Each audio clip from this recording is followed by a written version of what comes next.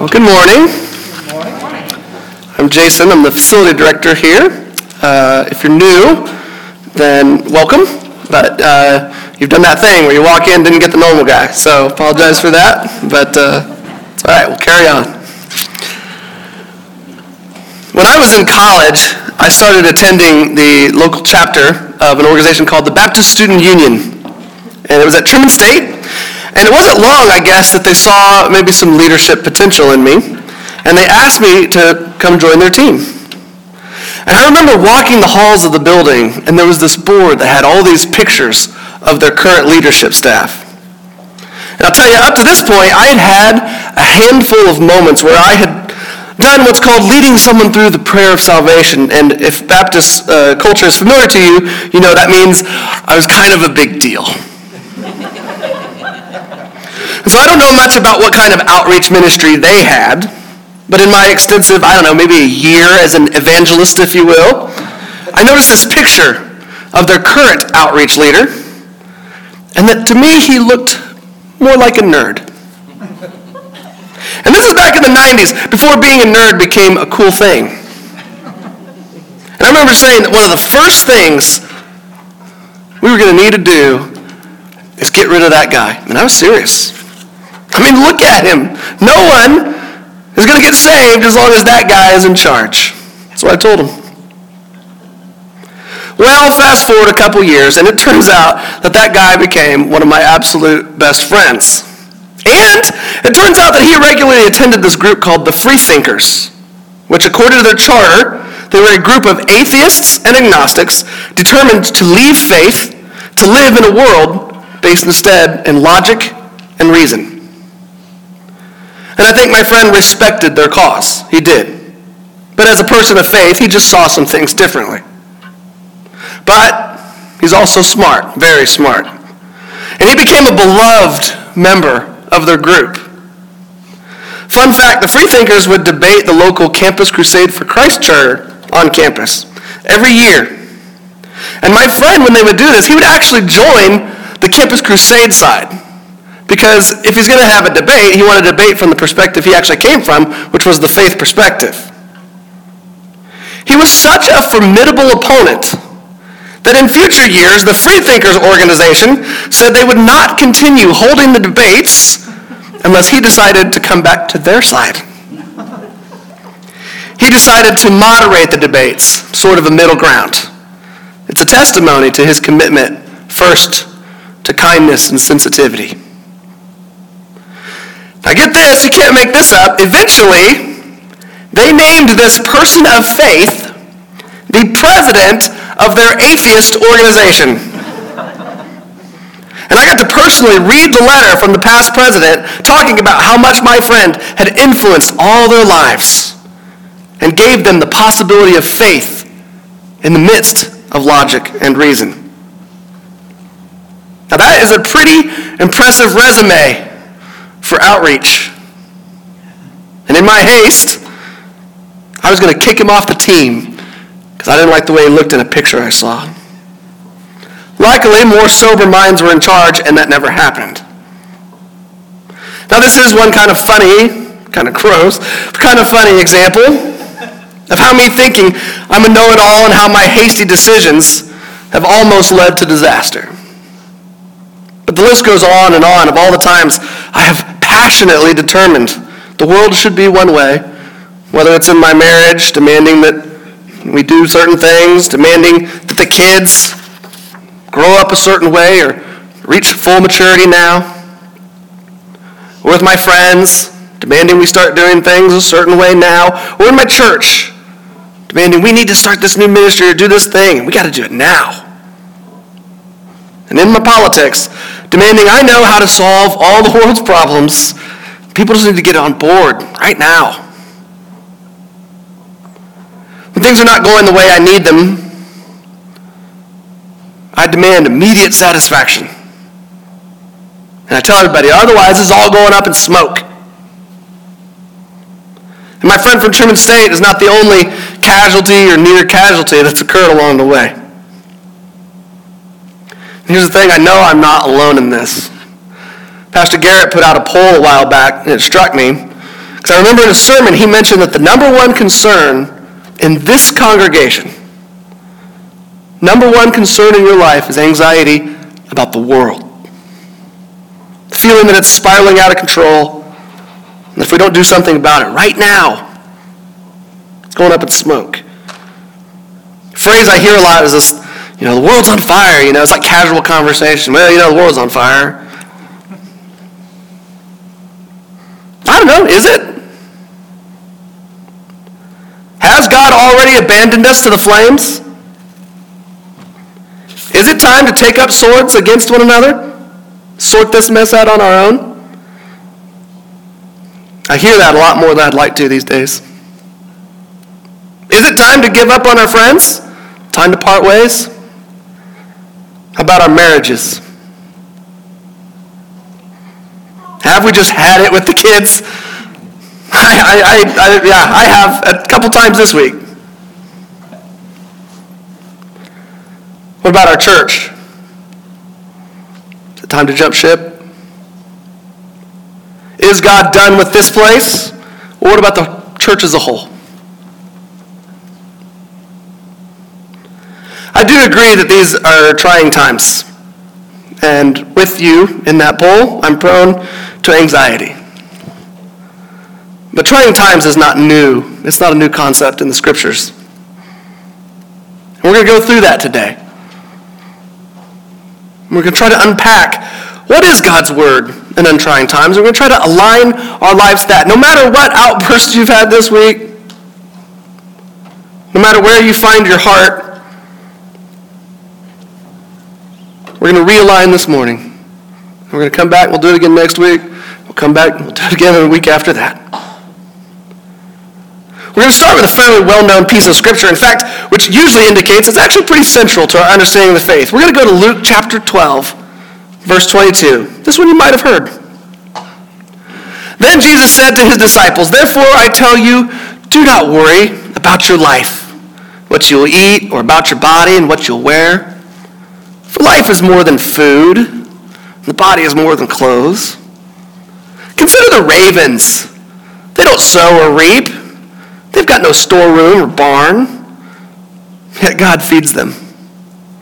And how much more valuable are you than birds? Who of you by worrying can add a single hour to your life? And since you can't do this very little thing, why do you worry about the rest? Consider how the wild flowers grow. They don't spin or labor. Yet I tell you, not even Solomon, one of Israel's greatest kings, in all his splendor, was dressed like one of these. If that is how God clothes the grass of the field, which is here today and thrown into a furnace and burned up tomorrow, how much more will he clothe you? You have little faith." This is God's first word to us in the anxiety or in tough times. But I do want us to notice, he doesn't just say, being anxious is wrong. Quit being anxious. God's not giving some moral ultimatum here. That's what we do to each other. God comes in and says, know your worth to me. Do you know how important you are to me? More than the ravens, more than the lilies of the field, clothed like a king, I value you. And he wants that knowledge to be the foundation that brings us comfort and peace. They say that becoming a parent can help you see God differently, and that is certainly how it has played out for me. One of my sons, he likes to control his surroundings. It's so extreme that it's actually kind of precious. He tends towards anxiety, and he has fears that people in general, his parents included, are somehow holding out on him. He's so worried about missing out that he demands all kinds of satisfaction right here, right now. And one day I had this really fun surprise planned. And we were going to go out, and I was going to take him to Sonic, which to him is this 5-star restaurant. And we're going to buy all the junk, and I was going to, set up games, we're going to play video games, we're going to do all this fun stuff. Basically, it's going to be a surprise yes day to all the stuff that we normally say no to because we consider it bad for him. Well, he didn't know this, of course. And along the day, he asked for some small piece of candy, and I was like, oh, son, hold up. I've got something way better planned. Well, he was insistent that I tell him what was to come. But I wanted it to be, surprise. Well, he started to get anxious, got this look on his face, and then he just started completely melting down. Because he could not imagine that I would have plans for him that could be any better than that piece of candy.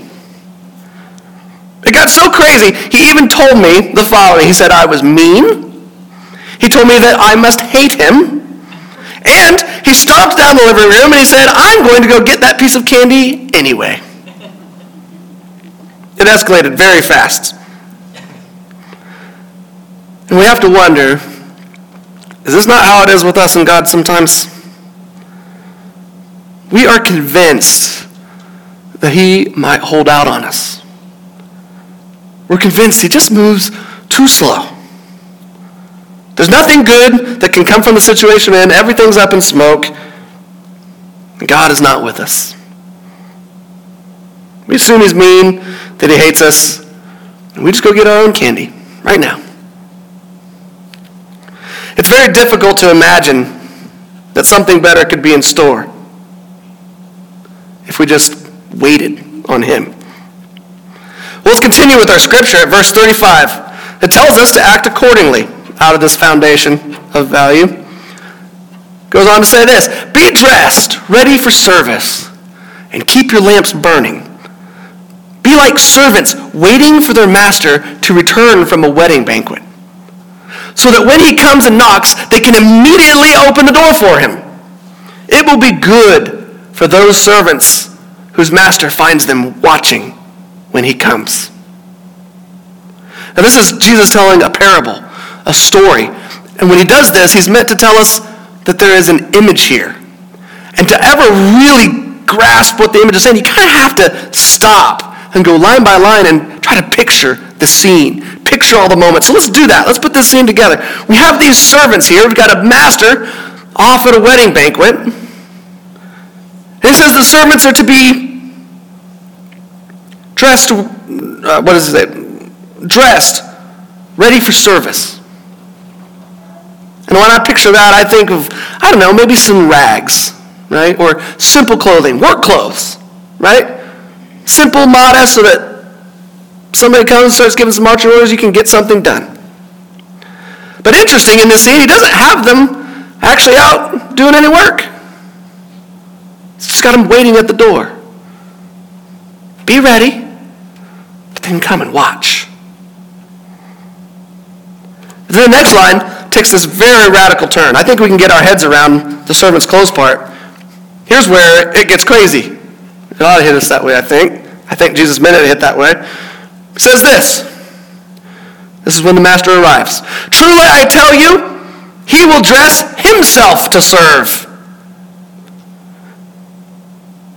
He will have them recline at the table, and he will come and wait on them.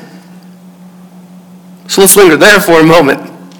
The master shows up in rags, the same rags that I picture them wearing. And he tells them, hey, put your feet up. Let me wait on you, hand and foot. Now there's a master you don't see every day. Is that a king? Sounds like he's holding out. And this is not the only time this image comes up in Scripture. It's quite readily available. It's all over, and it challenges us to ask, what is our picture of God? When someone says Jesus is coming, do you picture someone in rags, propping your feet up, getting you some appetizers? Is that the God we project to this world? Or do you picture him holding out on you? You decide to go get your own candy. Because here is Jesus giving us a picture of what God is like. And it is not one that comes back from the wedding banquet, stumbling in, fat, drunk, and happy. That's what the leaders around us do. And I don't know why we keep throwing in with him. He's not a master who is large and in charge, demands our respect, fancies himself some kind of influencer. Now, the master is one that shows up in rags, says, "Oh, my servants, they're waiting for me. Put your feet up. What can I get you?" That's a good picture. It's right from the scriptures. And while this is very good news and quite a humble picture of God, it is not to be taken lightly either. In fact, it comes with a warning. Verse 45 says this, "But suppose the servant instead says to himself, 'My master is taking a long time in coming.' And then he begins to beat the other servants, both men and women, and to eat and drink and get drunk. The master of that servant will come on a day when he does not expect him, and at an hour he is not aware of. He will cut him to pieces and assign him with a place among the unbelievers."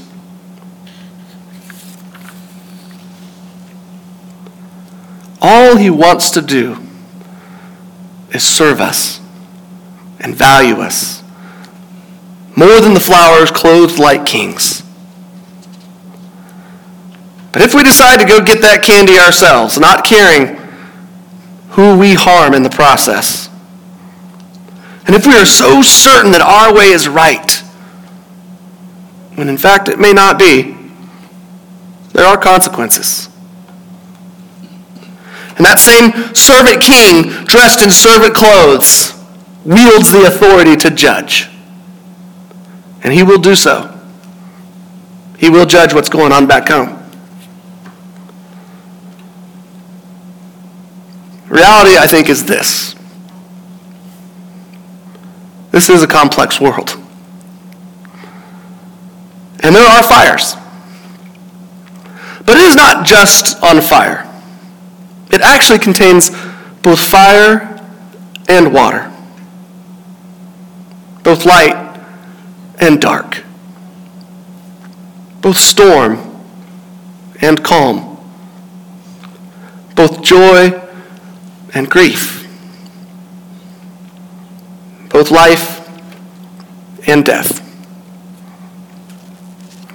And I have not seen the secret to tip the scales. Not right here, not right now. But I do trust in the heart of the servant king who comes to prop our feet up and make things right. And I've also seen people live out of this hope here and now. I have seen good fruits from this body specifically.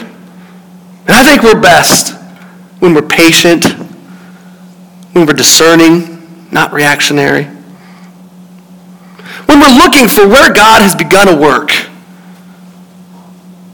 And we go and we participate with him in that. In humility and generosity. I think that's when we do our best stuff around here. When we understand that it is not all right around here. It's not. But it's not all wrong either. And we have to make do. We have to make do with each other. And we have to make do with both the light and the dark in this world. I've seen us do our very best work as a church when we realize that at any given moment, God is standing with someone here in this congregation experiencing great happiness, a promotion, a new home, game winner, a new child. And at the very exact same moment, at any moment in this congregation, he's standing with somebody in desperate pain. Disease, death, divorce, lost wages. And rather than rushing in with our own often damaging solutions or judging the situation through our very limited perspective, we do our best when we wait and discern and stand in the presence and come to this table and trust that the presence of the Lord will give us guidance. James 5:7-8 says this, "Therefore be patient, brethren, until the coming of the Lord. The farmer waits for the precious produce of the soil, being patient with it, until it gets the early and the late rains. You too be patient.